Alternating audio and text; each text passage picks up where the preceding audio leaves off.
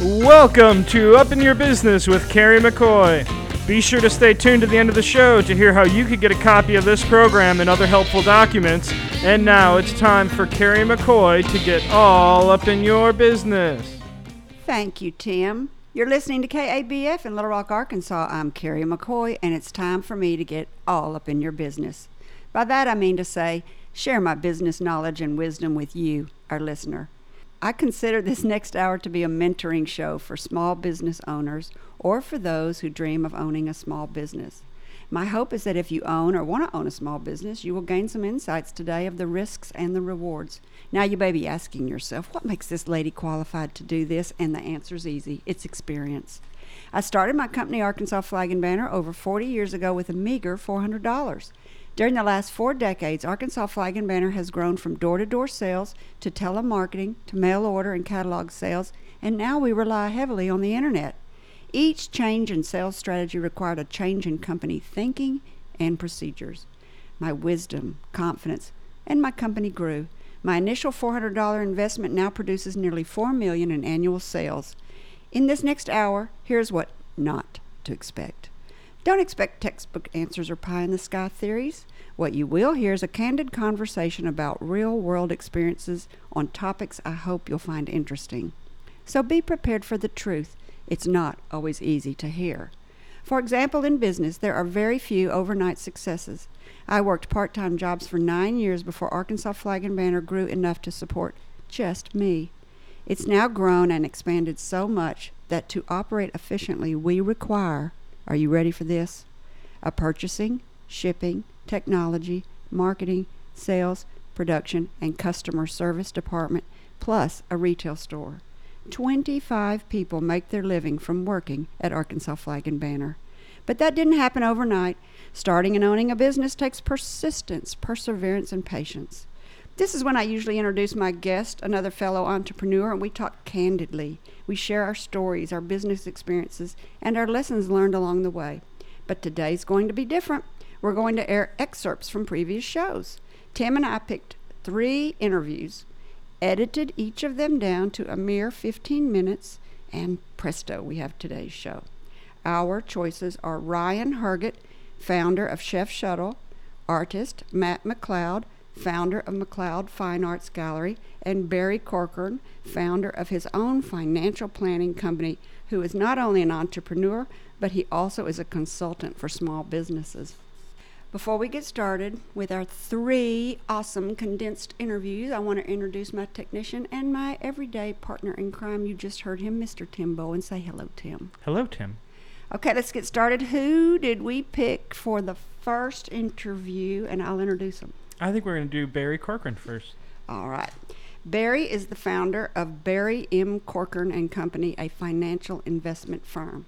His company and his life's work has been to help clients execute and make informed decisions about their retirement and their family's legacy. He was voted both by Money Magazine and Bloomberg's Wealth Manager magazine as one of the best financial planners in the whole United States. When asked, Barry is available and is certified to give expert testimony in a court of law about the best practices for financial planners.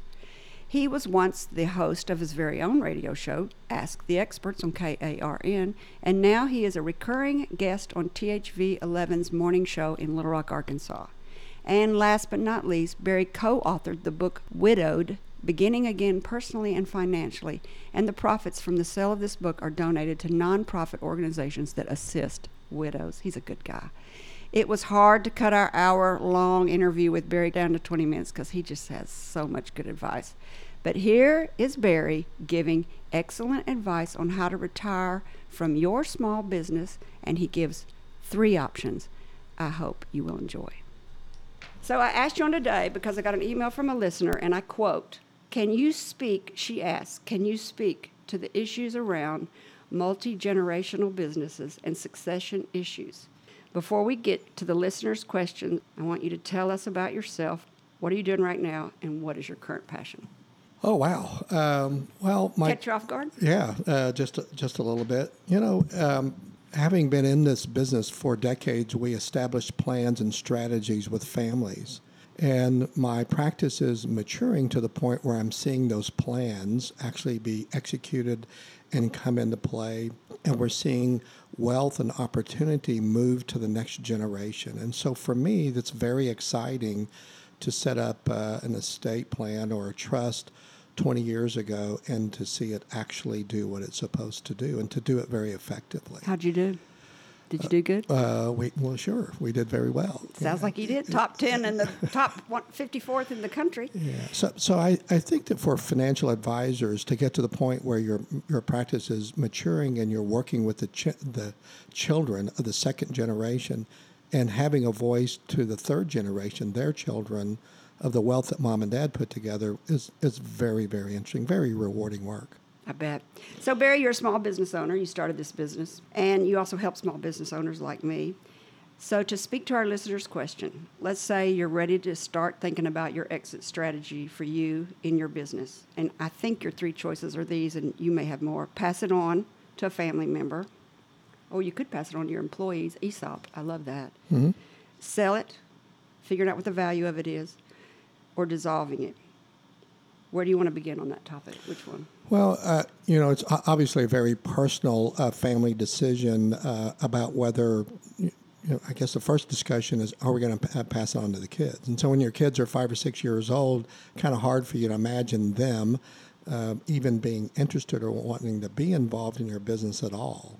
And so as your children get older and they develop their own interest and their goals and what they want to do, it's not uncommon for the children not to do what mom or dad did. And so it takes a while for a business owner to determine that there's not going to be a family member who's a good candidate to step into their shoes when they retire. So you say there usually is a child that wants to go into the business, or there usually isn't? There usually isn't. Is not. Yeah, it's I think more often the case that children just develop other interests and other passions that is not to sell flags or give financial advice or whatever the business is, and or that maybe they're not as skilled or equipped to run the business that was started by the previous generation. So it's not uncommon at all, and it forces the business owner into one of the other alternatives. But the first evaluation is, do I have anybody in the family who's going to do this? And you don't know. And you don't know. And it's almost like you don't know until it's too late, because you don't know until they get through high school and college or tech school and get their education and kind of get that youth part behind them, and then begin to kind of think about what they want to do with their lives. And so they might be, for me, it took a long time. So I went to you when my kids were young, remember? Yep, right, I do. And you helped me do a very extensive plan about succession of my children, and then we had to redo it again. Yeah. How often do you have to revisit? So at the time, in your case, when we looked at that, your kids were really young. Yes. And we really couldn't assess their ability to run your business or their desire to run their business. And so it was about, how do we capture that economic value of what you have built and then pass that along to them, because the presumption was that they weren't, or we didn't know whether they were going to take on the business. And so, when your kids get older, you begin to kind of sense or feel they're not going to be candidates, or they are. So yes. When do you bring them in and ask them? When do you bring them all in and say? The parents. You don't ask them. Well, you just need to review this every few years, and here's our plan. And how do you feel about your son and daughter and their skill or ability or interest in running your business? And if the answer is, I'm not feeling it, then it's not going to work out. And I think that's a little bit of the problem, because it takes a parent a number of years. I think maybe if I just kind of give it another year or so, my son or my daughter is going to be a good candidate, and then, maybe it still doesn't work out. So then you find yourself, gee, here we are, my kids are in their 30s and I'm in my 60s, and, kind of behind the curve to make a decision here. How do you transfer the business? And then we'll move on to selling it or dissolving it. So your kids do want your business. And that's probably the most complicated of all the options, because selling it is a different path, and that's actually easier than integrating the children. Okay, then and, we'll start. and probably the biggest problem with having the kids step into the shoes of the member who started the business is the member lingers and stays on. Yeah. And the loyalty that the employee has to the company, but I've worked for this person for 40 years, and now this young whippersnapper is coming in here, and it's just a different, very difficult transition for employees to make. So what we did, and I'll just share, I don't think it matters. Sure. We did a board Yep. so that if I pass, Arkansas Flag and Banner goes into a trust. There was a board of 3 on Correct. Arkansas Flag and Banner, and one was you, of course. Of course, you're my age. You may die too. Yeah. And then the other one was a family member that rotated on and off every year, so a new Right. family member. Right. And then we had just a professional, Right. a bank trustee or somebody. So let's kind of go back to that. When you're talking about small business, that could either be a sole proprietorship, it might be a partnership, or might be limited liability company, might be a corporation. Right. So there's legal issues about how you treat all of those. In small business, with small business owners, there's not a board of directors, and the idea that you adopt a board of directors, even though you're the only person running the company. But that's what is you something- do. Yeah, that's exactly what you should do, is that you should have a kind of a quasi board of directors or a real board of directors that help guide that business to, down one path or the other. And so in the absence of the business owner who has all the experience and knowledge to do that, and you lose that person, the board of directors steps in and they guide the business. And it doesn't necessarily trigger the sale of the business because the business owner has passed away.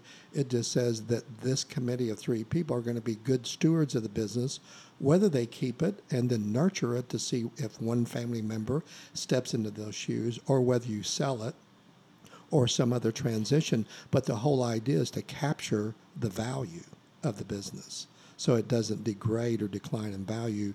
So that you can sell if you want to after you're gone. That's So one of the options. here's me. I don't ever want to sell my business, probably. I mean, I might. I don't know. But right now, I don't think I'm going to sell my business. You And I will, don't- you will never sell your business. Yeah, you know me. And I'll never retire, will I? No, you'll never retire. I know. So I'll be sitting at the desk, and all of a sudden, one day, I will have a heart attack, and they'll find me in there with my cup of coffee. And they'll come to you, and they'll say, "Mom is gone. What did she have in place?" And you will say, "We now have to start a board. There's a Arkansas board. Flag and Banner will now be run by a board and no longer by Carrie McCoy. And these are the board members. And y'all get together, and I'll facilitate, and we'll make decisions as a group. And if you all want to sell it, we'll sell it. If you all want to grow it, we'll grow it. If y'all all want to work in it, you can work in it." And it becomes their decision on what they want to do with their life and the business that I left them. Yeah, that board of directors, or in some cases, a trustee committee, actually has the primary objective of stabilizing the business. That's you. You're saying that's you? Well, no, that's No, the whole board. Yeah, the whole board. Okay. And so whether it's selling flags or you're selling chickens or you have a restaurant. or we have a restaurant, whatever that business is that they are to step in and stabilize and maintain and manage, make sure that there's a good manager and the business is managed well to be profitable and stabilize it. It's good for the employees. It's good for whomever gets the value of the business. But the whole key to it is that board or that trustee committee needs to have, if they don't have any experience in running a restaurant, they need to get a third party there that knows how to do a restaurant. So you need somebody who has keen business sense and specific experience with that industry, and then somebody who has an interest in making good decisions for your kids. So that's why we kind of have a committee of 3. And even that to weigh committee of in on 3 it. could vote, "I want to have a committee of 5 and get 2 more people they want on there." If Once they- that happens, they could say, "We're not smart enough. Let's get a lawyer and an attorney on this board with us." Yeah. So in your case, the committee would meet. They would get together. And they would evaluate, do we see anybody in the company who would be a good person to promote, to manage the business and has the skill set, or we're going to do triage. We're going to hire somebody short term just to keep daily operations going while we interview a new person to run the business and hire them to do so. Tell me what triage means. Quit using big words on me. What's Quick triage? It's got to have something with three. Emergency repair or emergency attention. That's like surgery. Yeah, well, that's what they do in the emergency room of hospitals. So, or we hire a triage comes in and so you have to stops the bleeding and shores it up. You have to immediately take the steps to keep the business stabilized and moving forward. And keep everybody feeling confident. And feeling, yeah. And as soon as you communicate that to the employees, there's somebody in charge, there is a plan, it's being executed, and it's going to be in our best interest. There's somebody in charge, there is a plan, and it's being executed, and it's going to be in the company's best interest. Yes. Those are awesome. Those are exactly the issues. You said that perfectly. So you really need advice from somebody like you. This is a deep subject. It gets very complex. It's very complicated. Even for a very simple business, it gets very complex very quickly. Right. So, okay, let's say you decide you want to dissolve the business. My parents wanted to dissolve their business because, like you said, I didn't want it. And so I had my own thing going. And so they wanted to dissolve their business, and they did it. How do you suggest? I know they did it by inventory reduction. How else? What are your suggestions if you want to start dissolving your business and taking the money out of it? Well, once again, it depends entirely on the kind of business and what the assets are in the business. And for each kind of business, there are certain legal issues that need to be addressed, and then there's income tax issues. And so somebody that owns a manufacturing firm has a completely different set of dissolution issues, or if you're going to dissolve the business, as compared to a consultant or somebody who has a hair salon. They're just very, very different businesses. So depending on a variety of factors, there's in some cases a lot to consider. In cases where somebody has a corporation where you retain wealth inside the corporation, the challenge is to get that wealth out of the corporation. You can just stop doing business. And the challenge is if you've got wealth inside the corporation, you left money in there, it's how do I get it out tax efficiently? And so depending on a variety of factors, you develop a strategy that might take a few years actually to unwind that and then be permitted to dissolve the corporation. So my parents, they just began to cut their expenses. So they went from, back then you had lines coming in. So they had like 4 lines coming in. They went down to 1 line coming in. So they saved money on their telephone bill. Then they began to save money on their utilities. Then they began to cut back their payroll. And they began to take the money out over years out of the business. They reduced their inventory. And by the time they finally quit working, there wasn't much left in the business. Right. That's an example of a business that required a slow process by which you slow down the business. That's what they did. And you lower the volume of sales, and you use various strategies and techniques to get the wealth out of the corporation tax efficiently into their hands, and sometimes that takes 2 or 3 years. And what's interesting about that is they couldn't have done it abruptly. They couldn't have said, hey, on December 31st, we're just going to kind of stop doing this and we'll shut it down, give the employees a bonus and call it a day. Why couldn't they have done that? Because there has to be a business purpose for you to continue a business and deploy some of these strategies. Because it was a taxable event to take everything out of the corporation. Because it would have been too heavily of a tax burden if they'd have just stopped. So then you can distribute your assets, you pay off your debts. What's the biggest mistake that most people do when they do this? So they don't think about the tax ramifications? Yes. It's very easy to make a misstep in dissolving the company only to be hit with a gigantic tax bill a year and a half later because you didn't realize what you were doing. So all your life you've worked, and now all of a sudden you've exited not very strategically or intelligently, and now all the money you've made, you've had to go to pay the taxes. Your nest egg is scrambled. Your nest egg is scrambled. All right, so now you got to get all your papers in order. Are there any special papers at closing your business? It's a nightmare. What are you talking about? He's so honest. All right, let's move on to selling it. Now we're going to selling your business. Well, We didn't talk about an ESOP where you could pass your business on to your. Well, let me just speak to somebody who has a business of sole proprietorship, and they just kind of want to unwind it. Okay. All of these licenses, for city license and state and payroll taxes and all of these things that we do that are regulations and businesses are required to do, you've got to unwind all of that. You've got to send in notices to say, I'm not going to be in business anymore. Depending on the business, unwinding it could be extremely complex. What if you just said, no, I'm not going to do that. I'm dead. I don't care. What would happen? Who could they get? They will find you. They'll dig you up. Well, they will find you, yeah. Well, you can't retire and do that. If you Yeah. retire, they'll find you. But if you just drop dead, it's your kid's problem. Too bad. Well, if you drop dead, it's obviously not a problem. But if you're trying to retire and you disclose your business, you're going to get letters from the IRS for the rest of your life. And they come knocking on your door. Okay, you're selling it. How do you come up with the value of your company? Because I'm always disappointed in this. I always think 42 years, it's got to be worth something. And they come in, they go, $200,000. I'm like, what? Yeah. Well, businesses trade based on the price agreed to by a willing seller and a willing buyer. So you got to have those two. So Google is way overpriced. Or was it good? No, it was Yahoo. Which one sold that was way over? Oh, it was Facebook. Sold way overpriced. Well, but we're talking about a restaurant in North Little Rock. And so, how do I sell that business? And the value of it is, a business owner plays two roles. They're the manager and the owner. The owner is getting compensation for making the investment, and the manager is getting compensation for working. Okay? So most of us are both managers and owners. So we're investors and manager and employees. Yeah. And so the value of the business is really driven to the investor, is really driven by how profitable the business is for the owner. Because so they look at the owner's salary. They look at the manager's salary and how much can I make in salary or compensation to run this business and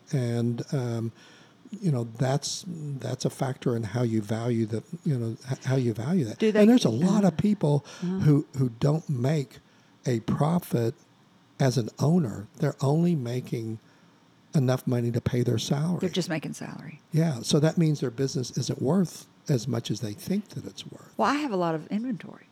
What's inventory worth? Well, it's not worth what I think it's worth. Well, it depends on what the inventory is, too. It's probably aged. It probably has something to do with the age of the inventory. Yeah. Well, I mean, it depends on, a flag that sits in a box for 3 years looks like the flag that's in a box that you got yesterday. So it really it's not depends. Perishable, you mean? Yeah. So it really depends on what the inventory that we're talking about. But the components of the value of the business are the earnings and the inventory, and do you own the building and the land where your business is? Because you might sell the building with it. Yeah, so there's just a lot of. Does your accountant help you value it? Well, there's some accountants who are eligible or qualified and trained to appraise businesses, but that's a very expensive process. And then I get emails all the time from people saying, "Do you want to sell your business?" Do you use those people? Do you? Oh, well, those people are intermediaries, looking for deals. So that's. If you're desperate, you use them. Get it done quick. Well, I'm very uncomfortable with those people who are out looking for. What if I want to sell my business tomorrow? How would I go about it? Probably the best thing to do is go to your competitor. Oh, I see. I mean, because they understand the business. They could use the inventory. So you look for a synergized partner. Yes. Is that the right way? Yeah, somebody who can, who can appreciate what, and maybe you're doing business in a way that's better than theirs. So, and it might be a smaller business or a larger business, but going to a competitor or someone who owns a business that it might be a complement. To their business product line. Yeah, to something that kind of makes sense, for their business. So before we change off the succession subject. Yes. And we didn't talk about ESOPs for passing it on to your employees, which I love that one. There's a lot of grocery stores out there that are employee owned. Yes. And I love that. Have you ever done one of those?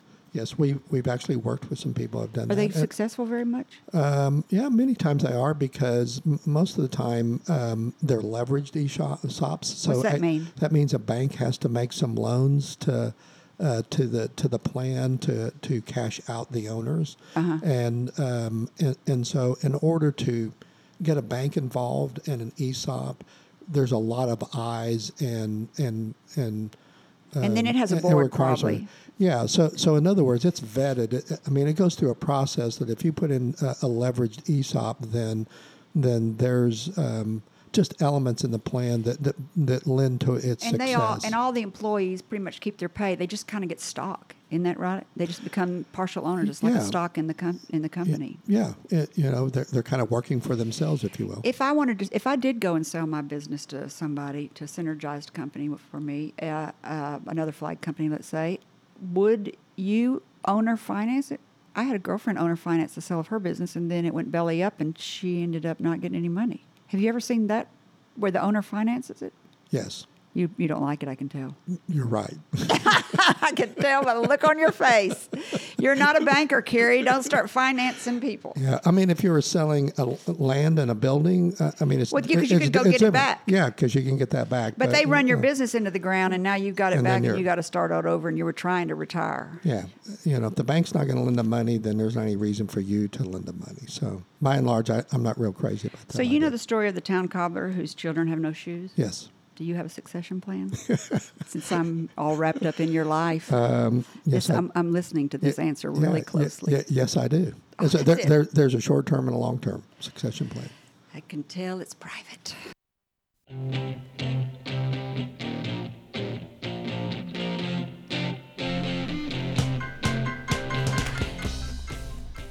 Well, that was really good, wasn't it? Absolutely. He's good. He I wants like to come Barry. on again. Yeah, Barry needs to come on again, and we'll pick another topic because he is a wealth of information. So we've got another person that we edited their show down. Ryan Herget from Chef Shuttle. This kid is a rock star. I've actually, since we had that interview, had Chef Shuttle deliver a few times to my apartment, and it's great. See, his interview with us paid off. He got a new customer. Yeah. All right, I'm going to tell you a little bit about Ryan. This interview is with Ryan Herget, an entrepreneur from an early age, as early as high school, when he first started his first business, which was power washing the neighborhood sidewalks and driveways. And by the time he left high school, he sold that business and had $20,000 in the bank at 18. He's an entrepreneur to the core. But today we know Ryan as the founder of Chef Shuttle, a restaurant delivery service that is currently in 42 cities across Arkansas and Tennessee. To date, Chef Shuttle has partnered with more than 425 restaurants and has 225 delivery drivers. Always thinking, yes he is, Ryan continues to implement innovative partnerships with boat delivery on Lake Hamilton. So he partnered with Raft Up, and he's also partnered with Floral Deliveries. So Raft Up is a service, an app you can have while you're out boating, and you can get Chef You Shuttle to find deliver your own food. friends and Oh, yeah. call the police and let them know exactly where you're hurt. We need to replay his sometime. That was a good one. Yeah. Chef Shuttle's mission is to deliver a variety of products in a timely fashion on a national scale. Let's hear what this ambitious young entrepreneur Ryan Herget has to say about his current endeavor, Chef Shuttle. Welcome to the table, Ryan Herget, founder of the innovative delivery service, Chef Shuttle. So let's ask the question that's probably the most important one. Are you married? I'm not.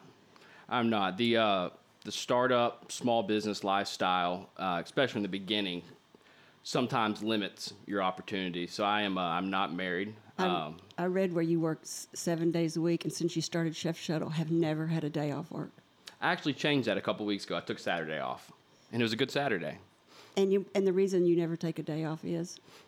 You've got your traditional small business, and then you have your startup. And the difference is a startup, our goal is not to be in business 20, 25, 30 years from now. Our goal is to build a company as fast as possible and then to position ourselves to potentially be acquired. And so we're trying to go from 0 to 100 in a 5-year time frame. We've got a few acquisition targets, whether it be an Amazon or a Google, that would be interested in entering our business. And so we've got to get to a certain point in the next couple of years, and so it requires a lot of work to get to that point in such a short period of time. What is that point, or can you share it with us? We want to be in 15 markets. 15, 20 markets is our goal. Does that mean states? Market we define as a metro area.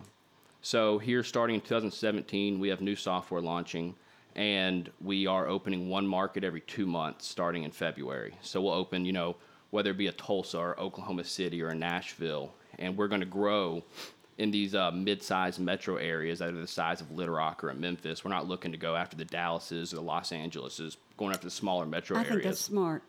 And we're looking to get to the 15, 20 metro areas and position You've already ourselves. done Little Rock. You've already done Memphis. And we've done Northwest.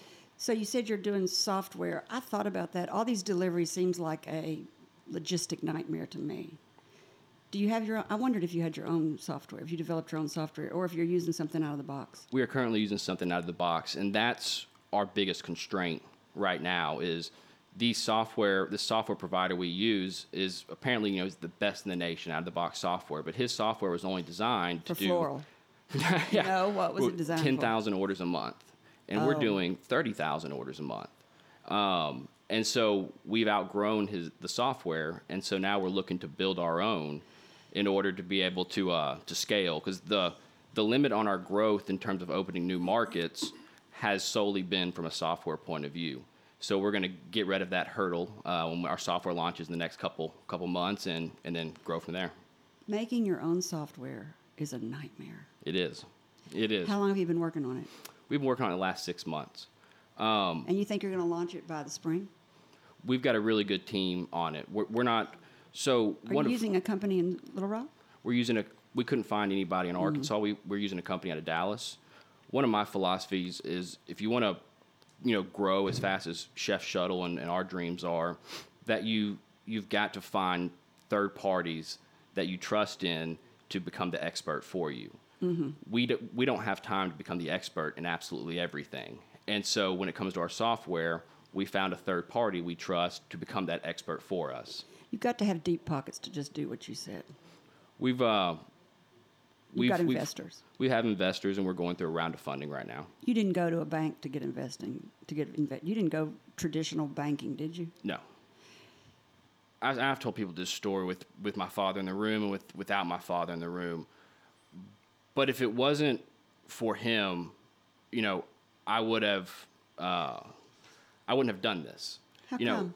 Because if he would have given me everything I asked for and everything I wanted, I would have never had a need or desire to try to get what I wanted if he provided it for me.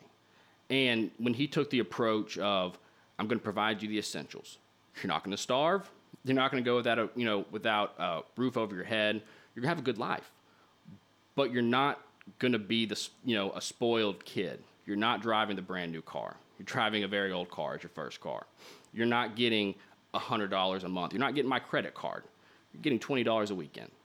And by him being disciplined, I had two choices. Either I figure out how to budget the money, or I figure out how to earn more. And that's what I did. I figured out how to earn more. And if it wasn't for that decision, then we wouldn't be here. And I think the second thing is he would always preach, do the right thing. No matter the situation, it was do the right thing. And doing the right thing is not always the easiest thing to do. Doing the right thing is very often the harder of two choices. And he had always preached, do the right thing. And I think that is one of the primary reasons for the success that, I've had, is I've always tried to do the right thing. And sometimes it was unpopular. Sometimes it cost us money. Sometimes my employees didn't agree with it. Sometimes my investors didn't agree with it. But by doing the right thing, you always come out ahead. And I've trusted in that because he instilled that value in me, and I thank him for that, because it's a big reason for everything we've done so far. 99% of the population has always looked at their career as I graduate college, and I'm going to work for 40 years or for 50 years, and I'm going to save up until I become 65 or 70, and I'm going to retire. and I'm going to live out Yep. the last 10, 20 years of my life with the retirement. Right. And, for over half of my life, I'm going to spend only 2 out of 7 days enjoying my life, so that the last 15 years of my life, I can spend 7 out of 7 days. He's a numbers guy all the way, isn't he? Well, and I think with the younger generation that I'm included in, some of us have a different thought. And my thought is, what I'm going to do is I'm going to work 110 hours a week. And that's what I work. I work 110 hours a week. And I'm going to try to make enough money to where I have the ability to retire by the time I'm 30. What? And it's going to take a lot of work. And it's going to take a lot of great people. And it's going to take a lot of luck. And it's going to take a lot of breaks. But that's what we're doing right now. And it's hard for somebody to comprehend, what do you mean this is what you're going to do? This is not the norm. This is not what you're taught. This is not what everybody else does. What do you mean you don't have a 401k? What do you mean you're not putting a little bit into retirement? And it's because I want to invest any money I make into startups.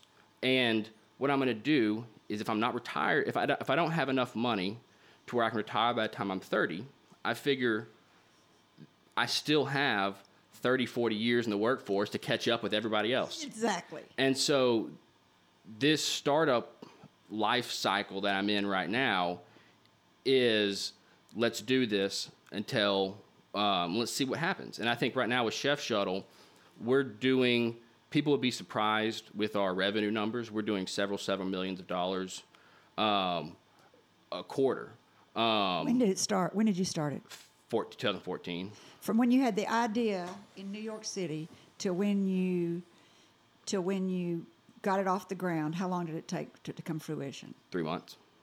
That's pretty darn fast. So you're sitting in New York City, and how does the idea come to you? You didn't go up there with this idea, No. but you got this idea when you were in New York, didn't you? Yes, you're getting food delivered every day to you. While you're in New York. While you're in New York. It's a lot easier. Most of the restaurants offer delivery because all you have to do is put somebody on a bicycle, and they can hit, quite a big part of the city. And I looked at the South in particular, and looked at my hometown of Little Rock, and I said, there isn't a service that can offer convenience to customers. And that's when I decided I'm going to come back and I'm going to start Chef Shuttle. And so we started February 3rd, 2014 on my living room couch with seven restaurants, a couple drivers, and, chaos. And I love that chaos, though. yeah, the first 8 weeks, we did what we thought we were going to do in revenue for the entire year of 2014. How did you get it off the ground in 3 months? So I went to the restaurants. First to sell them and say, would you like for me to deliver your products because you don't have anybody to deliver your products? Mm-hmm. And they said yes. Yes. And it wasn't a hard sell? No, we're bringing them incremental business they wouldn't have gotten. If a customer wants to go eat out, Chef Shuttle stance and view is, then go. But go to one of our partner restaurants if you want to go eat out. However, if you want to stay in, instead of cooking, order from one of our partner restaurants. And so for the restaurant, our business is based upon them. And so we try to push them as much business as possible. And in turn, they'll let us deliver the product because 95% of a restaurant's customers are going to fall within a 5-mile radius. With Chef Shuttle, we can expand that radius to 10 or 15 miles. So you go to chefshuttle.com and you have a list of the restaurants that you will deliver. Yep. So you put in your address, and it'll show you all the restaurants that are delivered to your address. And how did you get consumers to know about your website to go there? So you've gone to the restaurants, you've told them about this service. Now you've got to get consumers to know about it. So the restaurants are telling their consumers, or how? Yeah, a lot of it is a partnership with the restaurant. We take a commission from the restaurant off everything we sell for them. Okay. It's how we make our money with Chef Shuttle. Our pricing model is same menu, same prices as the restaurant. We make our money because the restaurant's going to pay us a commission off everything we sell. We process everything through our website. So when you check out and put your items in your cart, you're paying the same menu prices. There's a $4.95 delivery fee added. The tip's optional. We do encourage it, though, because that's how our drivers make the money. It goes 100% to our drivers. So you went to the restaurants, got them to buy in, and I think you probably did that yourself, right? Yes. And then you took advantage of the postal service. What did you call that? Where they Every door direct mail. Every door direct mail, which I think is wonderful. And then you did yard signs. Where would you do yard signs? In front of the restaurants. In front of the restaurants. And our big thing with Chef Shuttle is, if you look at most of the advertising we do, we include our restaurant logos in there, because Chef Shuttle, as a standalone brand, what does Chef Shuttle do? Are they chefs? Are they pickup? Are they delivery? Are they an ordering process site? What is Chef Shuttle? But when you associate Chef Shuttle with our restaurant partners, then it becomes clear. Restaurant delivery. And here are the restaurants I can get my product delivered from. So we really try to use a co-branding strategy with our restaurants and with ourselves in order to really drive home our message that Chef Shuttle is restaurant delivery.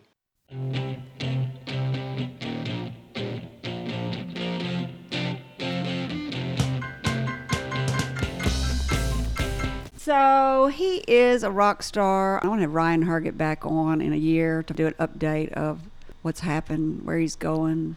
Absolutely. He just gets inspired by everything around him. So we've got one more. It's Matt McLeod, the artist. And I like this one because it's different. All three of these have been very different from each other. And Matt's is a story of faith and luck and hard work, and I just really like his story. So let me read a little bit about Matt for you. Matt McLeod is a highly successful painter, sculptor, and muralist, specializing in fine art for residential, commercial, and public art spaces. He has a huge mural in downtown Little Rock right across from McLeod's Fine Arts Gallery. After graduating from Southern Methodist University in 1987, SMU, Matt spent a 15-year career in advertising before becoming a full-time artist. In 2015, he took a leap of faith and he opened his very own McLeod Fine Arts Gallery in downtown Little Rock, Arkansas. He has a wonderful story of hard work and faith. I hope you enjoyed as much as I did. And now my interview with artist, painter, sculptor, and muralist Matt McLeod. Welcome to the table, accomplished artist and entrepreneur Matt McLeod. Thanks, Carrie. You're welcome. Matt, you say about yourself, and I quote, "I paint energetic color." What does that mean? Well, I think that every artist is always trying to, at some point in their career, find out really what they're trying to get at with their work. Artwork is a communication with the viewer, and every artist that matures begins to realize that they're trying to say something and they're trying to get at something. And I think in my evolution, what I've been exploring is that I believe that we're all made up of energy. And, I don't know whether that's our spirit or what it is about us as people that are living and walking the earth, but at some point we all very much are interested in connecting with each other. And the great thing about art form is it's an ongoing process of connection. And so the more I examined that, and the more I sort of tried to boil down the essence of humanity, the more I sort of got in touch with the fact that we're really human beings that have and contain a sense of energy. And so what I'm doing with my paintings is trying to explore that all the time. And I'm trying to essentially look at things that I see around me. Often they're rather mundane things, but if I can take a mundane thing, explore what I believe is the essence of life, and make that subject sublime by communicating the energy that I feel that we all share, then I've really done something. And I'm able to connect with the viewer in that way. So I may have made a big circle on that, but essentially what I'm doing when I try to show energetic color is I use the tools that I have, which are paints, colors, shape making, and to try to communicate the energy that I feel that we all share. So that's, in a sense, energetic That was color. absolutely beautiful. It was. So when did you first know that you had this gift? Or has it just always been there? Well, I don't always look at it as a gift, but I appreciate you saying that because that means that you see it as such. For me, I think artists know that they have to do it. I think there's a little bit of talent. I tell people that, when I teach students, I say you have to have a little bit of talent and then you have to have a whole lot of work. And, if you put 10% talent and a 90% work ethic and you work at it really hard every day, you're going to get really good at it. And, I think So it's that's just practice? Well, there's a part of being able, first of all, you're not going to practice unless you love it. And so there's a response that you're going to have as a visual art form. For me, it's looking at something and recreating it in a really interesting way. And I really get a kick out of the viewer that sees something that I've done, because essentially what I'm trying to do is I'm looking at something, I take it apart and then reassemble it using my own ability, creativity, and energy to make something that I hope is even more. And so I love that part, but you have to be in love with it to practice it. So my best answer to you is that it takes a real desire to do it because you kind of really get a kick out of it. But then you have to pile a bunch of hard work around that. Well, that takes me to my next question. Did you study art? No, I didn't actually. When I went to school, 83 to 87, I didn't know anybody in Little Rock that was making a living as an artist. Got a degree in advertising and thought that I would, in the advertising business, I'd be able to combine both business and creativity. And you can. And so that's what I ended up getting a degree in. And I really did not study studio art at SMU. So you had to decide to quit working and getting a regular paycheck and to decide to take that leap of faith. Was there something that triggered that?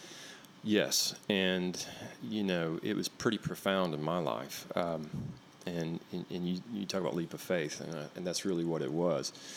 Okay, so if I take you back about 15, 16 years ago, I was working for Martin and Melissa Thoma. They were my last employer. We went through 9/11 together, and they had a small firm at that time.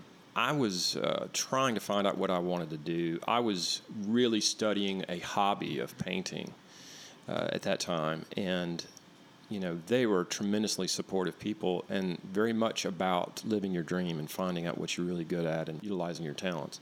And that discussion, that sort of environment made me think about what am I doing and what am I really want to be doing. I guess you sort of hit a point in I sort of think of midlife at some point, mid-30s, early 40s, something like that. And you go, what am I doing? What do I really want to be doing? And I knew I was in love with my hobby. And I had a lunch with a guy one time, and he said, what are you really passionate about? And I go, well, I'm passionate about being your account executive. He goes, okay, well, let's set that aside for a second. He smelled it out, and he said, hey, you're a good account executive, but I get the feeling you're really passionate about something else. Don't think about the question. Just tell me right off, what would you really love to be doing right now? And I said, I'd love to be a painter. I'd love to be an artist. I just don't think I can make a living doing it. He said, well, whether you make a living doing it or not, I think you need to give it a shot. You got one life, and, I think you ought to give it a try. And that was profound for me. But I did think it was a God moment. I thought it was, I'm not here to preach any religion. You did go to Southern Methodist University. Well, I did. And, I have my own faith, and I thought that was one of those moments that just didn't come out of coincidence, that was meaningful. Post 9/11 is what I'm really trying to get at. Oh, okay. And the economy was terrible. Most of the people that we were talking to and trying to either find accounts or service their accounts were not spending. Right. Everybody was freezing their spending. And we lost one account because they just reviewed it every 3 years. And the other account was acquired. And then the rest of our accounts that we had on staff weren't spending. So one morning I have this conversation with Martin Thoma. He sits down with me and another person says, I just haven't been drawing a salary for my own business in the last 2 months, and we're going through a tough time, and we're going to have to cut back. We're going to be and so I'm going to have to lay you off. And the first reaction when somebody tells you they're going to lay you off is like, oh my gosh, what am I going to do? This is terrible. This is horrible. But I took it another way. I went, Martin, this is a good thing, and I think this is a God moment for me. I think I'm supposed to go be an artist. And he said, Matt, you'd be a great artist. He said, I want to support you. I want you to leave today and you go be an artist. And we're going to help you with a severance payment to help you do that. I almost feel sorry for people who have a really great job, but they are not fulfilled. Yeah, I do too. Because they don't get pushed out into the world to go and find out what their path is and what their passion is and where they should be, because it's too soft where they are.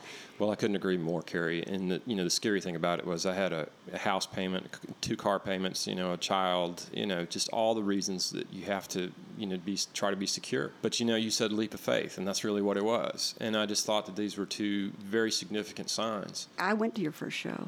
It was in 2006. Talk about bearing your soul, ready to show your work and for people to judge it and to judge you. Mm-hmm. How hard was that? Well, it was really hard. It was scary as hell. I wouldn't kid you to tell that it was anything else. It's just absolutely scary. It's like you're holding up your children and you're just hoping that nobody says they hate your baby's ugly. Yeah. At some point you have to say to yourself, okay, look, not everybody's going to love me, and they don't. And so you have to focus your attention on the people who do love you. And That's right. and you can start with your family. I think one of the best things to do is to sort of start accounting the people who really love you and care about you. And, I started with my family, my friends, and just anybody that I thought would come and support me in that way. Mm-hmm. And, you put it out there in the public. And if people don't like you, most of the time what I found is people keep it to themselves and they just don't come. But people who do love you and really want to support you will come over and over and over again. That's the real blessing of it. So, Matt, not everyone starts a business about their passion. Right. Talk about opening your gallery and the fears you had to face. Well, you talked about living your passion, and once I became an artist, that's really what it was all about. But at some point, I think what we've all been talking about, starting off with very modest means and trying to drive your business. At some point, you realize I can only make so much money doing this, and it isn't all about money. But at some point, we've been talking about responsibilities and obligations, car payments and electric bills. And I began to want to be a muralist and work on some public projects. And I actually got a meeting with Mayor Stodola about some ideas that I had. In that process, he said, you ought to go talk to this guy who's bought these buildings over on Main Street because they're looking to create a creative corridor in that area, and we'd love to see some visual arts in that area. And I did. Part of that conversation was that I could see that the city and the developers and people who wanted to really kind of bring Main Street back and revitalize it wanted to see real creative elements down there. And I thought, well, wow, I want to be a part of that. Mm-hmm. Because not only I can be an artist, I can be part of revitalization of Main Street, and this is my Main Street, and so that really resonated with me. So I began just showing up at meetings, just showing up and having conversations with people who were trying to create something really interesting and vital and creative in the city. Is how I ended up finding space in that building to open a gallery, and was also able to do a mural across the street. So was signing the lease scary? Yeah, it scares the hell out of you. You've committed to a certain amount of money. The other thing is a payroll, trying to meet a payroll every week. Are you punching a clock these days? Yes, I'm there. It feels like I'm there all the time. I get a day off every once in a while, but there's very few days off, But, when you love what you do, it doesn't feel like it's work. So, pricing your work. Artists never think their time's worth anything. I still think I'm a bargain, but, quite honestly, people in Little Rock are shop for a bargain. And so that's part of it, is that you have to understand what your market is, willing to pay. But I think people do need to spend a little more on really quality artwork. But really, the reality for pricing, that's what you're asking, mm-hmm. right? Yeah. There has to be a pragmatic side. If I was to tell another artist, I would say, okay, look, be ultimately pragmatic. Look at what your materials really cost you. Look at the time that you're going to put in on it, and what's that? If you put an hourly rate on that, what would that come up to? And then look at it as how many paintings am I selling a year? And what does that mean? The business and side what do of I it. need to make, and how do I cover my costs? Because the thing that breaks my heart is to see artists who are really talented who can't make a living. And you were mentioning part-time work, and that's part of it too. Some people go back to wait tables, or and I've done all that. I've done everything. I think most artists don't have enough business sense, and Sure. you understand an income statement and a Right. balance sheet, Right. and it's not just I bought $10 worth of paint, I'm going to sell it for $20. Right. There's overhead, there's employees, there's advertising. I mean, there's a lot that goes into it. Well, I think that most artists work on the right side of their brain, and actually that's good for me because they allow me to use my left side of my brain to help sell their work and handle a lot of those business things. But a lot of times what I do is I start my work in my camera. So, I'll walk around with my camera all the time finding interesting visual compositions, and I'll start composing within the rectangle of that viewfinder within the camera. And I'm not a great photographer, but I start thinking in terms of composition and light, and that's fun.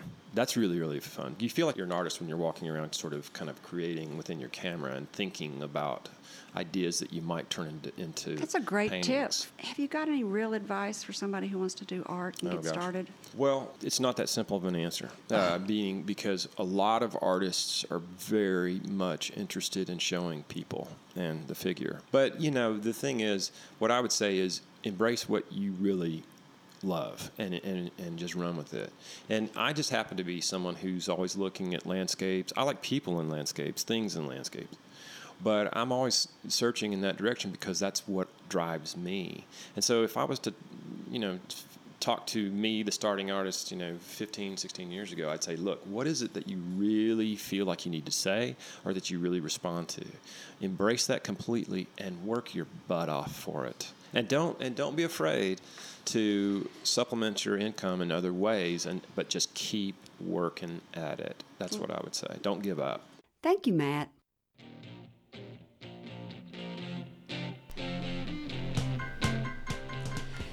Well, ever since that interview with Matt McLeod, I look at the world differently. I'm not kidding. I get up in the mornings and I see a big orange sunrise over the hill when I'm walking the dog, and I think, I'm going to take a picture and send that to Matt. I think of the world a little bit different. I love this show because I've interviewed so many different kinds of people.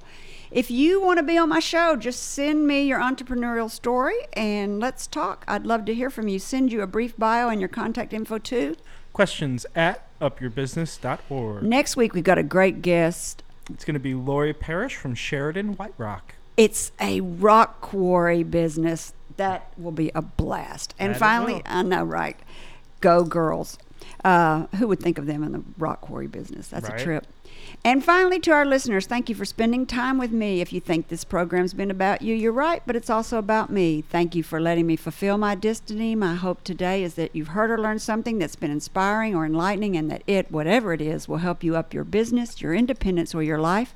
I'm Carrie McCoy, and I'll see you next Friday at 2 p.m. on KABF Radio in Little Rock, Arkansas. Until then, be brave and keep it up. You've been listening to Up in Your Business with Carrie McCoy. Want to hear today's program again or want someone else to benefit from it? Jot this down. Within 48 hours, the podcast will be available at upyourbusiness.org or at flagandbanner.com. Again, that's upyourbusiness.org. Click the tab labeled podcast. There you'll find today's segment with links to resources you heard discussed on this program. Carrie's goal, to help you live the American dream.